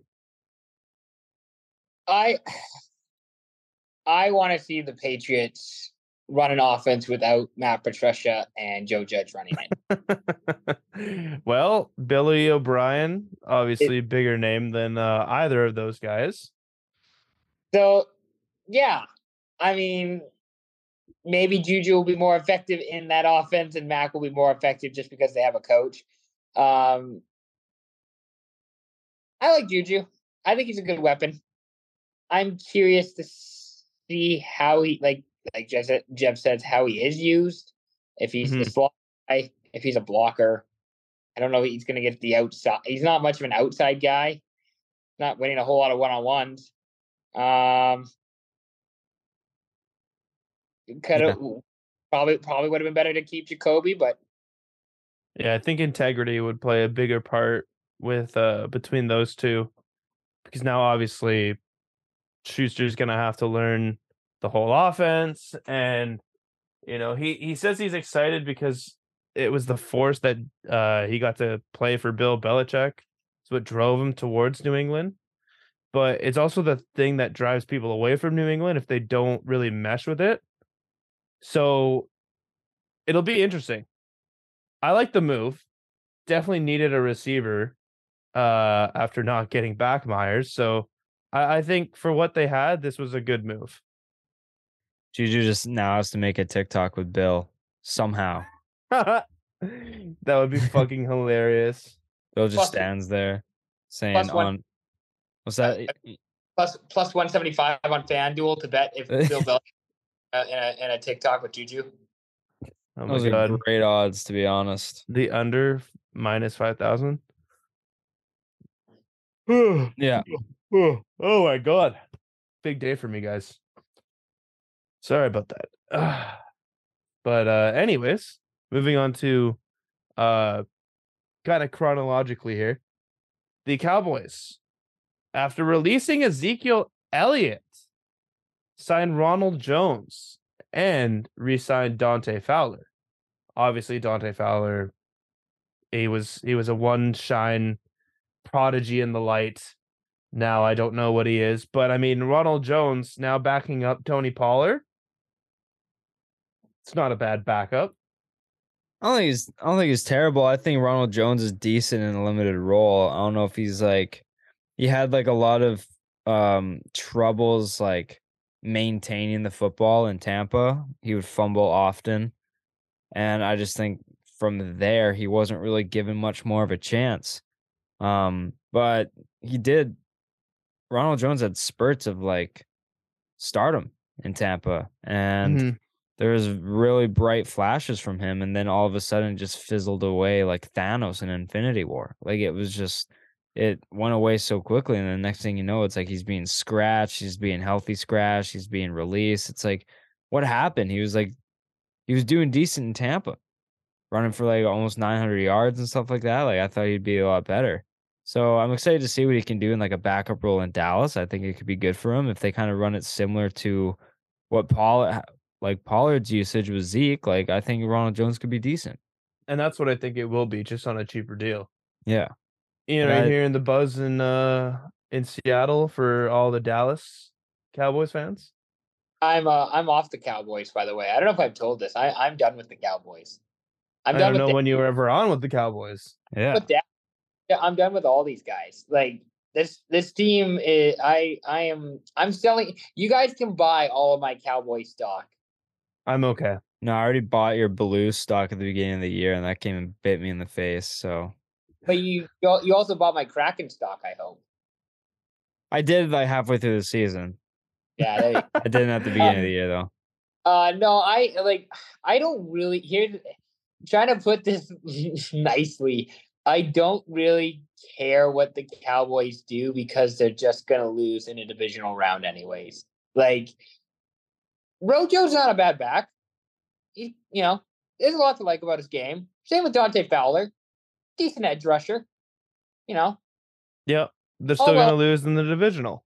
You're going to lose in the divisional round because you have a coach who's terrible, and you have a quarterback who is not top tier. And now you don't have Kellen Moore. So there you go. Good luck. Have fun. Yeah, it's kind of tough. Zeke's last play was a solo block. Yeah, that was tough. Yeah. I saw Tough that video play. and it's like, imagine that being the last play of your like career for that team. So, okay. That's like Brady's last pass as a Patriot was a pick six. It's like, yeah, it's just all-time bad play. Just a big fart. Speaking of like going chronologically news, I don't know how this didn't like pass me. Donta Hightower announces retirement. Yeah, I heard that. Fucking hell. Oh, I don't think Jeff heard that. No, I didn't see that. That was literally today. I was flipping pies all day. That's why. Oh my god, yeah, at 10:23 a.m. Oh, yeah, I was just clocking in for work there. Must have missed it. I was in my staff meeting then, so I probably should get off my phone at work. Yeah, I agree. I was surprised I didn't see that. I don't know how I didn't. But I mean, I understand. I mean, like he's getting up there in age, and like I don't know if I what feel does he like have left to prove in his career? he's already been Super Bowl champion. He had one of the plays of like one of the best, more underrated plays in Super Bowl history, stopping Lynch at the goal line. Like Well, there's the stopping Lynch play. There's the strip sack on Matt Ryan, and there's that Super Bowl against the Rams, where like that was just a defensive slugfest, and the Patriots defense was just that fucking good. Yeah, like he's getting up there in age. I seen what the Jets are potentially doing with Rodgers, Dolphins are doing, the Bills are doing. Like it's going to be really hard for New England to become that winning team that he was a part of for so long. And I feel like it's just not worth it to him to go to a different team and like compete for a new position and learn a new system and run the risk of like doing it for no reason to not win a ring. I understand him hanging it up, and it's like, it's unfortunate to see because some of our best defensive players ever to wear a Patriots uniform and McCourty and Hightower retire in the same offseason.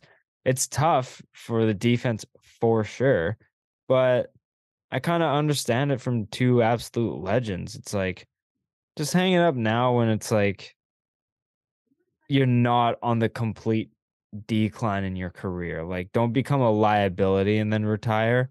Mm-hmm. Retire when you're still like have some juice left in the tank, and people will remember you as still a very solid linebacker. So shout out Hightower. He's one of the Patriots legends, and he's gonna live that on for forever. Agreed. Sad to see him go, though. Oh, 100%. Aaron Rodgers situation is still going on. I mean, I'm done talking about this until he makes a decision. So I don't know if you guys want to give any input on this, but like I could not give less of a shit until a decision is made final. Well, I mean, like a trade is like he said that he's plans on playing for the Jets. Like he's made a decision. It's just a matter of what are the Packers going to get back for him. I think that's what they're working on. So I Yeah, think but like how fucking long does this take, man? Depends how stubborn Green Bay is. Like it's fucking hell. They have literally zero leverage now. Rodgers has said, like, I don't want to play for them anymore. I want to play for the Jets. Green Bay has zero leverage. It's like you got to trade him no matter what. Yeah. The Jets are willing to pay his salary. Just fucking get like I don't even know what you would take for a man like Aaron Rodgers right now. Like exactly. That's why it's taken so long. A third or a fourth, but like that can be talked out within a day, in my opinion. I don't know. I'm just done. Ian, how do you feel about Rodgers? It's gonna be so cool when he goes 7-10 with the Jets next year. No, I if I'm Green Bay, I'm not in any rush. Here's the best thing about this. The best thing about what Green Bay has going for itself is that the guy that Aaron Rodgers wants to play for is the New York Jets. And do you know how dumb that organization is, the New York Jets? That organization will probably give up a first rounder, maybe another first rounder for Aaron Rodgers, because they are the Jets and they are that stupid, and they will just give up whatever to get this guy who is definitely on the back nine of his career and probably never going to repeat as who he was in his prime. Yeah. And Green Bay probably knows that, and they're probably like, look, the season doesn't kick off for another fucking like 5 months. Like we'll trade him in August when the Jets get more desperate towards training camp. Like, yeah, I don't know. Like, I feel like Green Bay the Jets will be like, okay, fine, we'll give you that first round pick, top 12 protected or whatever. And Green Bay is like, all right, thanks. That's what we were asking for from the beginning. So I'm glad we finally squeezed it out of you. Yeah, right? Like, I feel like that's what Green Bay is doing. Like they probably took the Michael Scott initiative and said, always say no to the first offer. And they probably said no. And then the Jets maybe just haven't revisited. But yeah, I don't know. I don't know what's gonna happen, but like the Aaron Rodgers can say all he wants, but nothing's finalized until Green Bay says yes to an offer. So there's probably a 40% chance, in my opinion, that we see Aaron Rodgers in a Green Bay uniform next year. And what are the Jets going to do? Go into next year with Zach Wilson as the starting quarterback? I mean, if they don't get Rodgers. And then the fan base is going to be ecstatic that Zach Wilson is back? No, they're not going to be happy. They're going to be like, great. This guy is back. No, the Jets are going to have to make this move at some point here. And probably like Jeff said, they'll probably do it in the summertime when they get more desperate and they can reach, it's going to be probably some weird like NHL type thing of like, top 10 or 15, top 15 protected first round pick. And then this guy and that. And just then like a third string center and then like a weird like kick returner or some shit. Okay. Classic. That is classic. Green Bay get back trade there. Yeah, I don't know. I just like if the Jets give up a second rounder or better for Rodgers, Green Bay has already won this trade. Yeah. Yeah. But it's the Jets. They will. They're going to. Oh, please, Jets, don't Jets it up. One thing. Oh yeah. The video of Breece Hall, Garrett Wilson, and what's the other receiver? Yeah, Sauce Gardner. That video of them like burning the cheeseheads to get Aaron Rodgers. I saw someone tweet be like, "This is gonna be so funny when they're a part of the trade package going back to Green Bay." Oh, fucking hell. They're like, yeah, Rogers is coming. It's like 2 seconds later, Gary Wilson gets a phone call. It's like, wait, what? You guys are headed to Lambeau. Fucking hell. It's Jamal Adams, like his pass doesn't scan at the door. It's like, what, they traded? Yeah. It's like, damn, I didn't know it got traded. That's so funny. That's a good one. Yeah. Austin Eckler. He is apparently relentlessly pursuing an opportunity for a better deal. I mean, like, go and get that bag. You've proved it. If the Chargers aren't going to give it to you, tough titties. But it's like, it is the Chargers and nothing's changed. So if you have an opportunity to go to a better team or at least make more money, I'd say do it. But who knows where that better opportunity is going to come from? It also sucks though, because like I have a soft spot for LA because I'm a Herbert guy. And it would have been cool to see like Eckler and a Kellen Moore offense. Like I think like that would be kind of cool to see.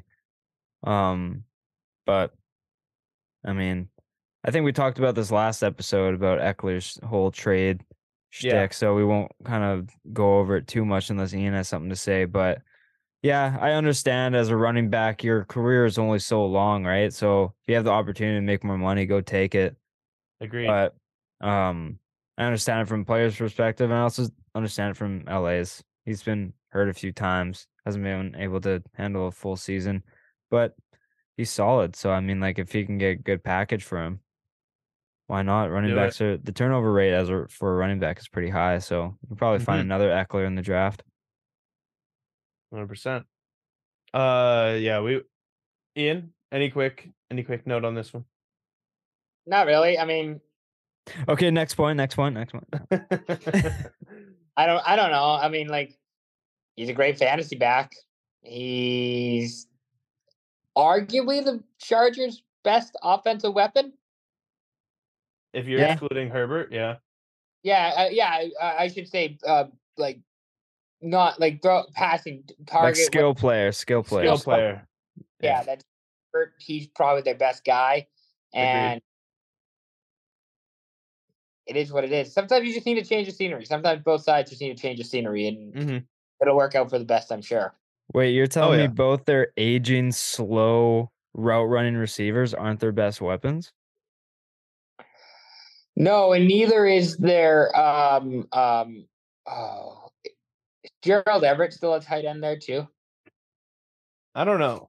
I know Donald Parham isn't going to be though. All right, we've hit the Donald Parham part of the podcast. We got to move on. All right. The Lions make a huge splash in the safety column and sign former Eagles, former Saints, Chauncey Gardner-Johnson, for a 1-year deal, $8 million, 6.5 fully guaranteed.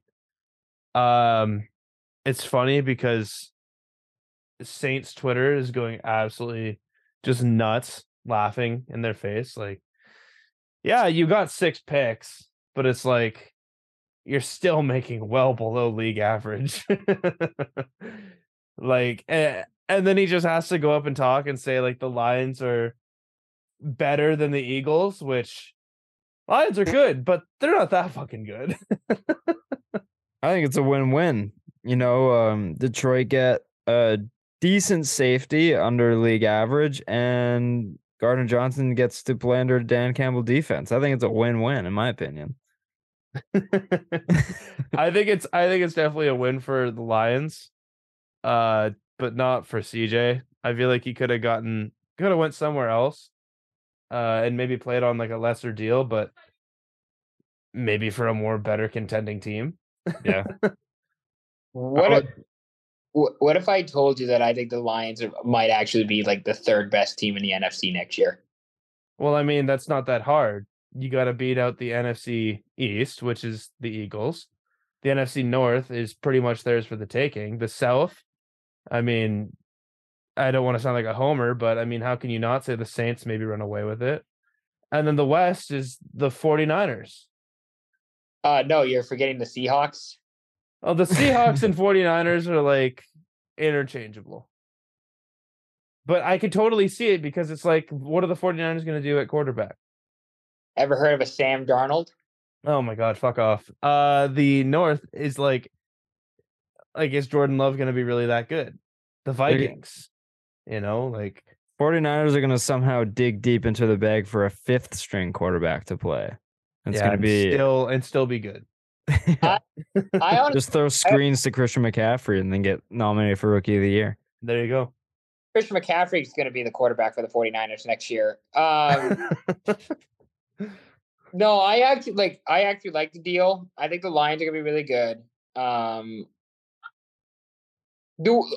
like the one thing that worries about me as the Lions is the quarterback. I like Goff in that system. Yeah. I think Goff and like Campbell have a real connection. I do too. I just like it's the difference between like being like a divisional contender and a Super Bowl contender. Very true.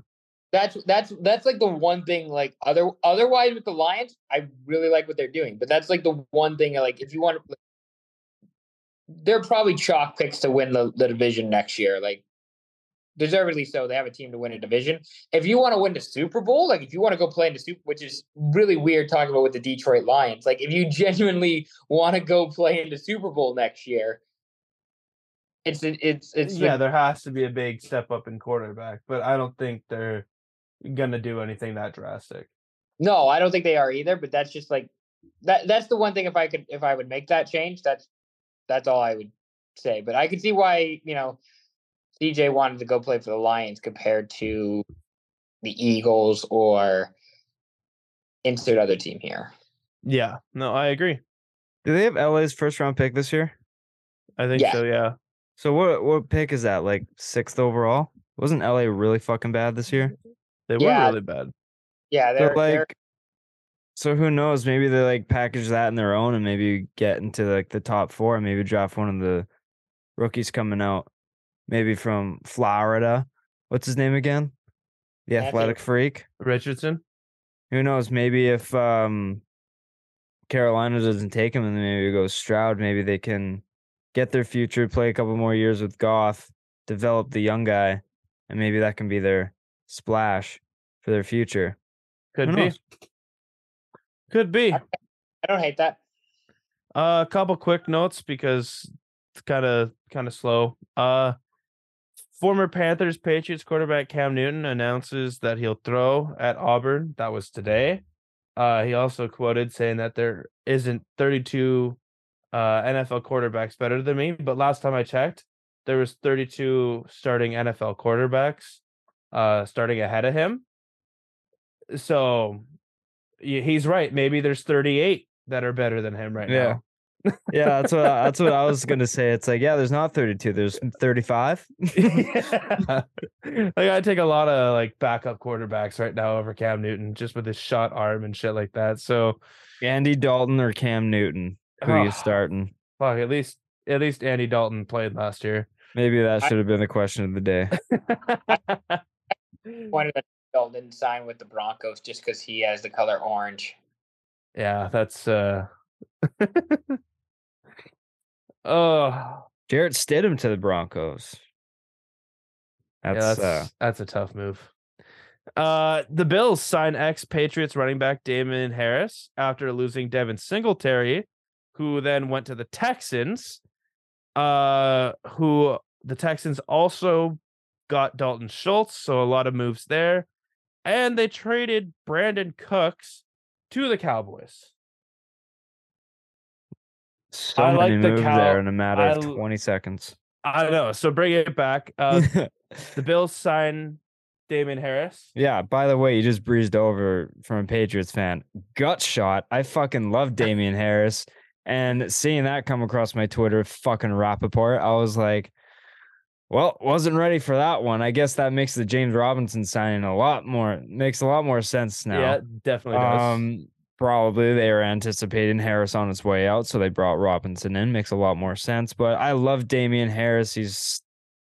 Like his discipline and like not discipline, my lack for a better word, but like he had trouble holding on to the ball and stuff like that, and he was kind of getting stopped a bit more. His shtick kind of ran out of like being that power ball running back, but I loved watching him.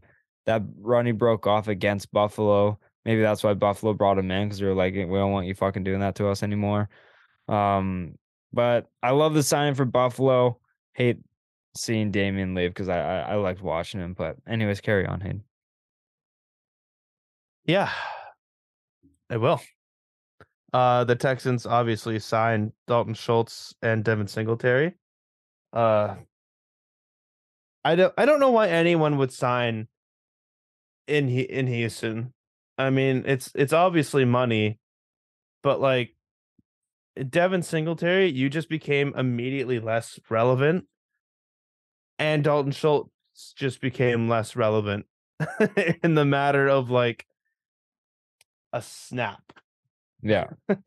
It's going to be week 9, and I'm going to be like, oh, yeah, Singletary's on the Texans.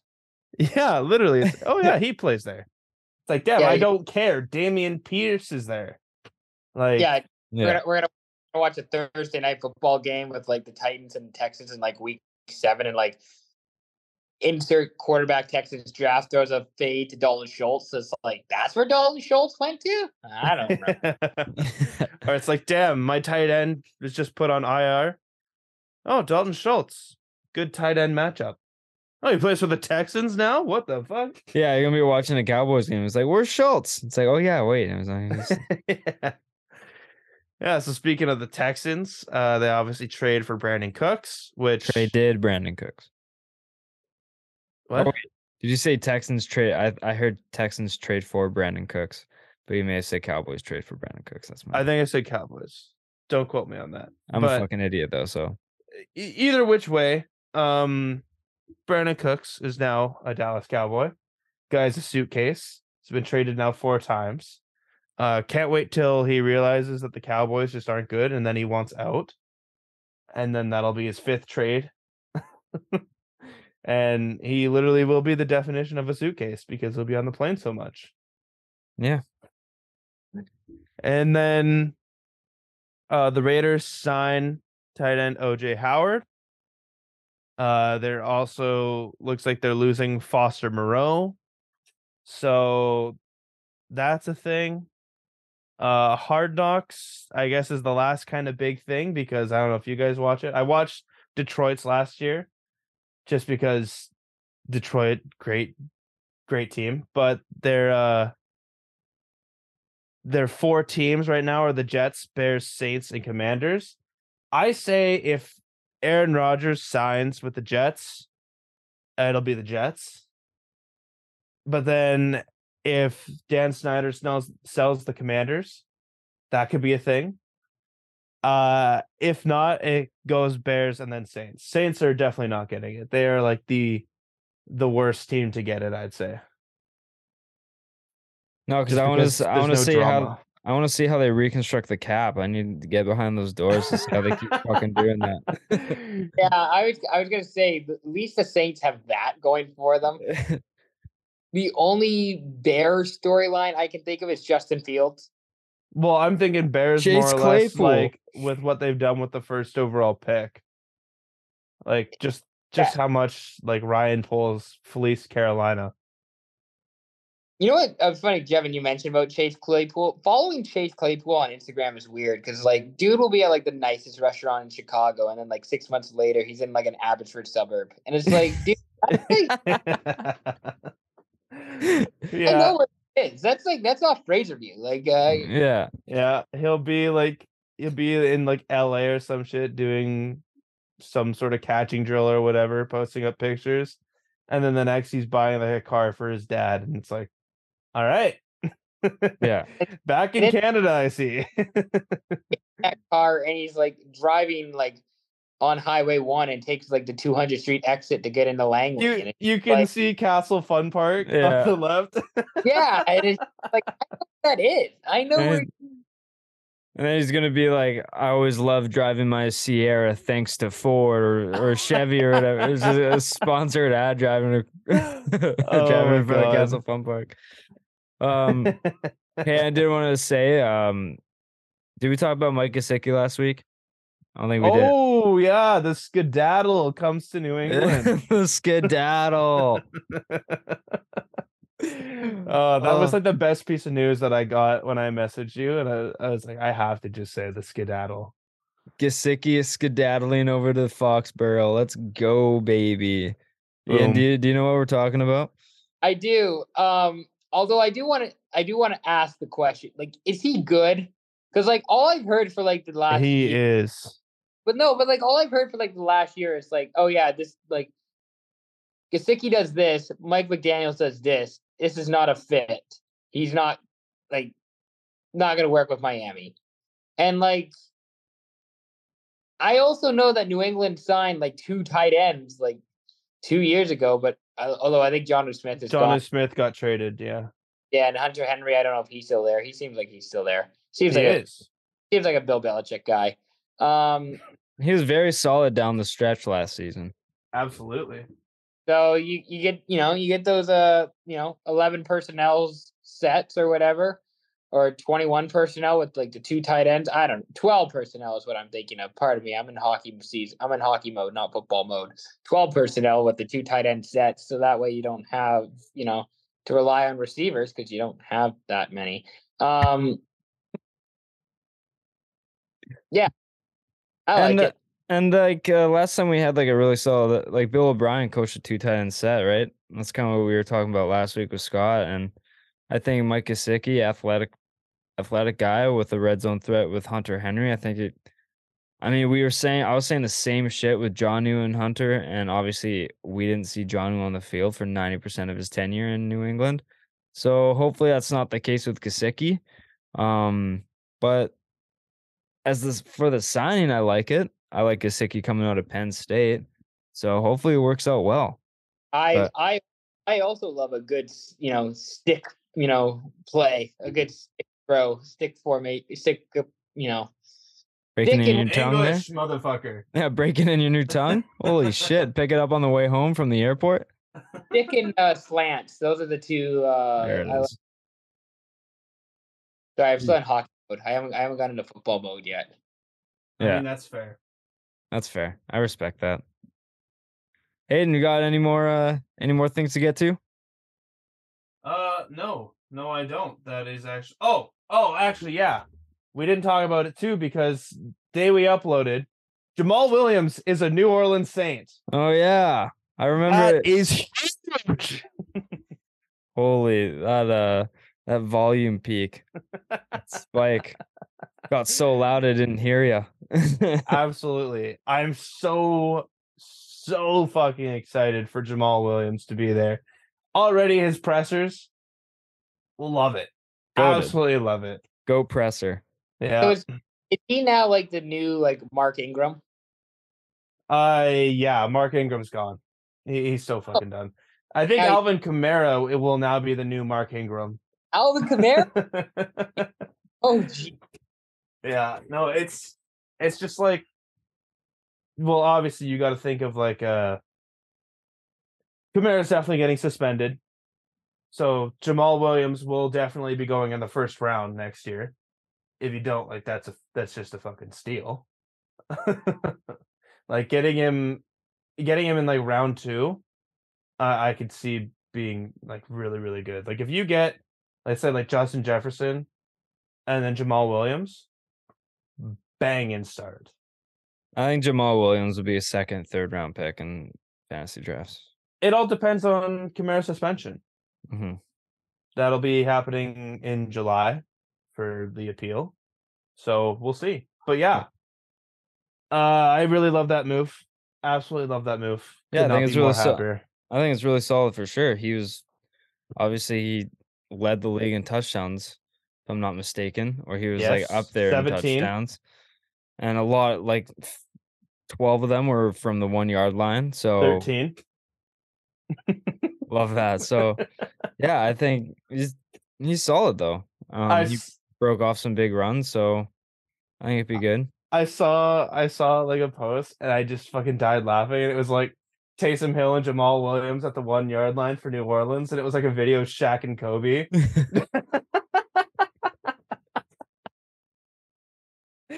I was like, oh my god, this is great. Like I think honestly Jamal Williams could be a next jersey buy right there, just because the vibes are so high with him. Oh, you have to. He's a character. Absolutely. He's a character. All right, hey, let's get to this fucking blind draft here. I agree. We're getting to our end of the episode segment. Doing a little thing. We haven't been able to do something. We did one last episode with Scott, but the previous ones we were held up due to time. But Ian, we're sucking you in. We're holding you hostage. You're doing a draft with us. But little spin on this, courtesy of a TikTok account that I currently don't have the name of. But I mean, it's a lot of TikTok accounts. Let's be honest. Yeah, but like the one that I saw that I got inspiration from, I may as well shout them out. But a blind draft. So me and Hayden we have a draft topic. We have all of our picks, but Ian will not know the topic of the draft, and he will have to make his selections based on what me and Hayden are picking and kind of tag along underneath the same umbrella. And Ian will go third so we can kind of get a little idea of what direction we're going.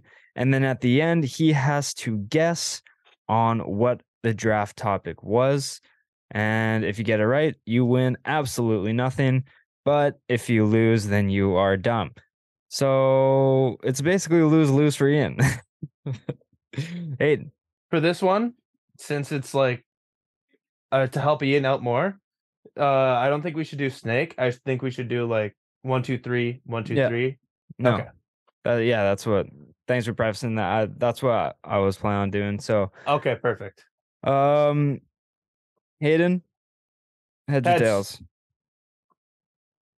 Hey Siri, heads or tails? Heads. I'll go first. First? All right. Yeah. Hayden first, me second, Ian third. And yeah.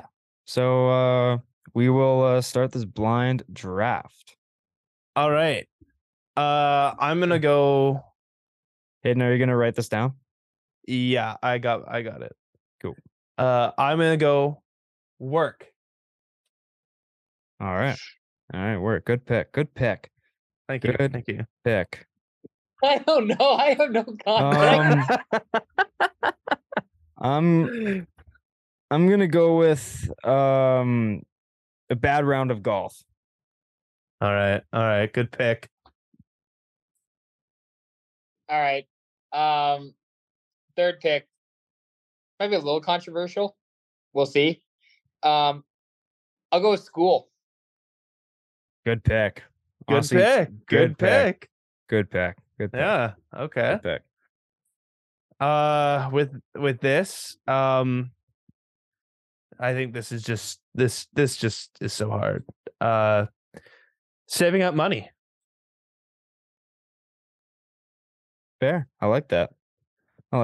Very solid. I'm gonna go The Rock getting FBI roles.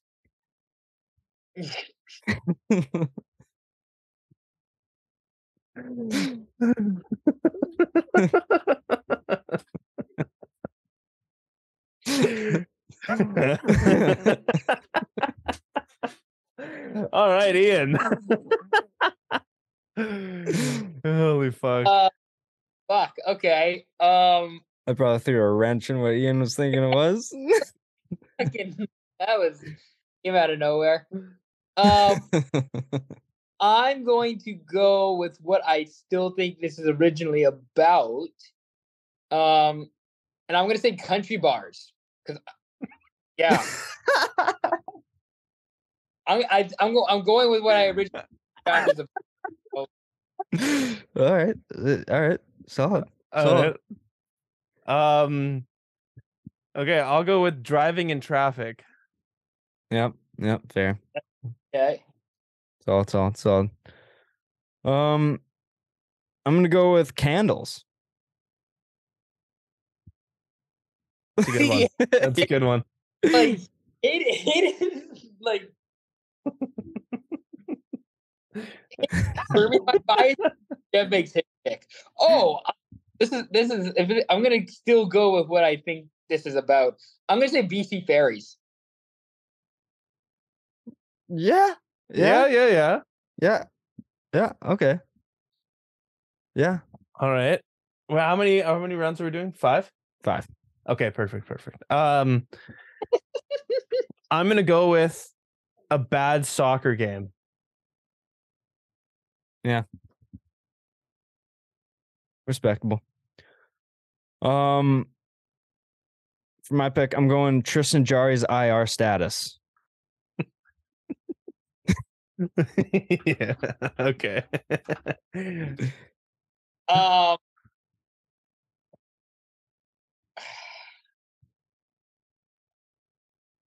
I got so many different options here.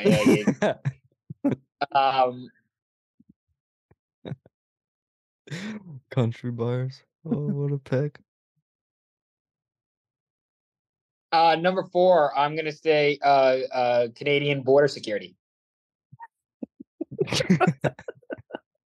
Yeah. If you took off one word, it would have been absolutely firing.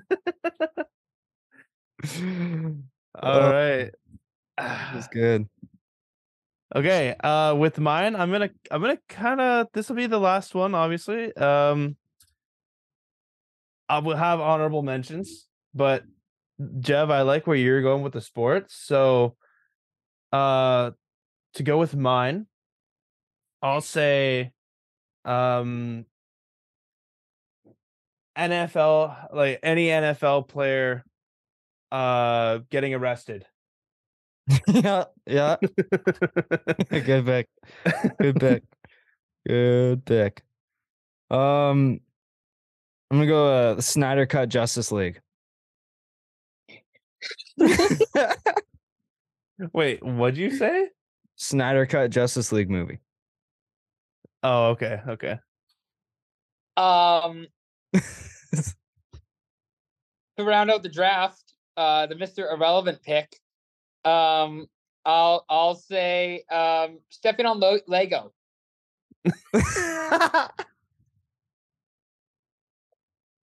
All right. All right. Before we let Ian guess, let's go through our picks. Let's round out our picks, Hayden. Love it. So with me, I work. I mean, how could you not agree? A bad soccer game. Yeah. Saving up money. Driving in traffic. And any NFL player getting arrested.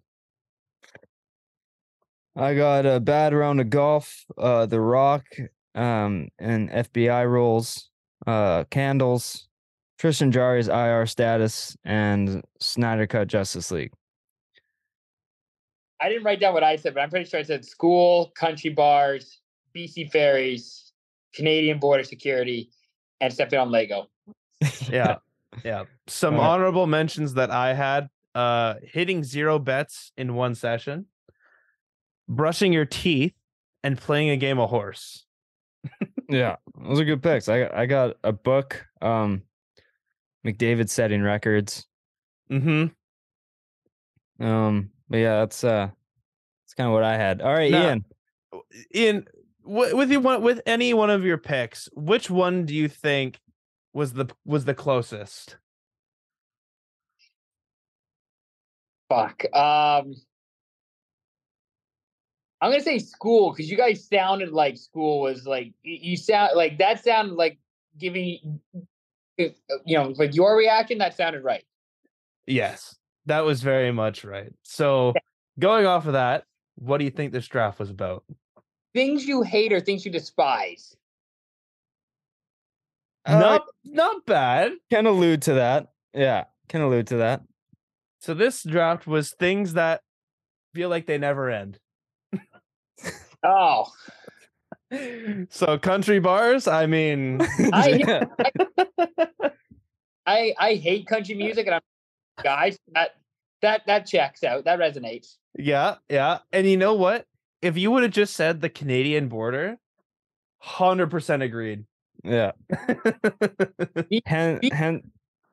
BC Ferries also hits. Yeah, that's why we were like, Yeah. no, solid pick. Yeah, it was solid. But then when you said stepping on leg, I was like, oh no, he doesn't have it. No.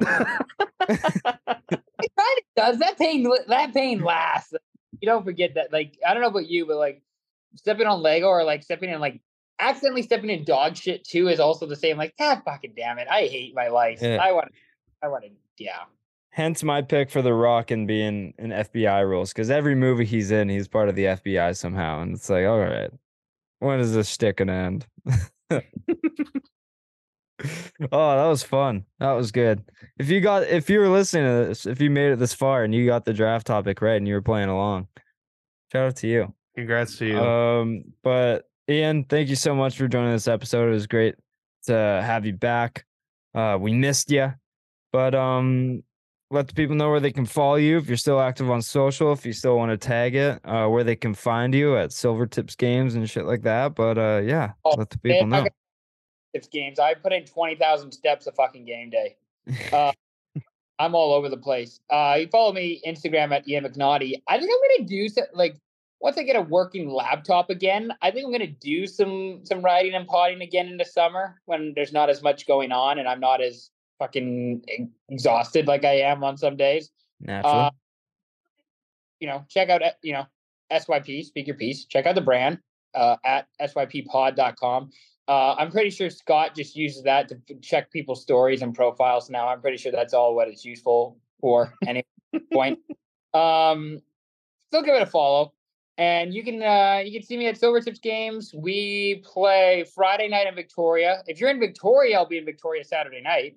And what's our playoff schedule? We're home on the 3rd of April, the 7th of April, and the 10th of April. And that's all I know so far. Fucking rights. Go find the man. Go find the man. I wear khakis, a polo, and I have hockey player hair. Nice. Not a big deal. Hayden? At Hayden_Barton on Instagram and Twitter. And you can follow me on Instagram at Jevon.Lefave, on Twitter at JevonLefave. Find everything for the show on Instagram, Twitter, and TikTok at LeftsideHeavy_. Support the show on YouTube and everywhere else you get your podcasts. It really helps grow the show. Thank you so much for listening. KBNR coming this Friday with the Snacktastic Voyage boys, and we're going to do a couple food drafts and everything like that. Quick little epi. Should be good. So stay tuned for Friday for episode 155, KBNR, whatever the fucking number is. I forget already.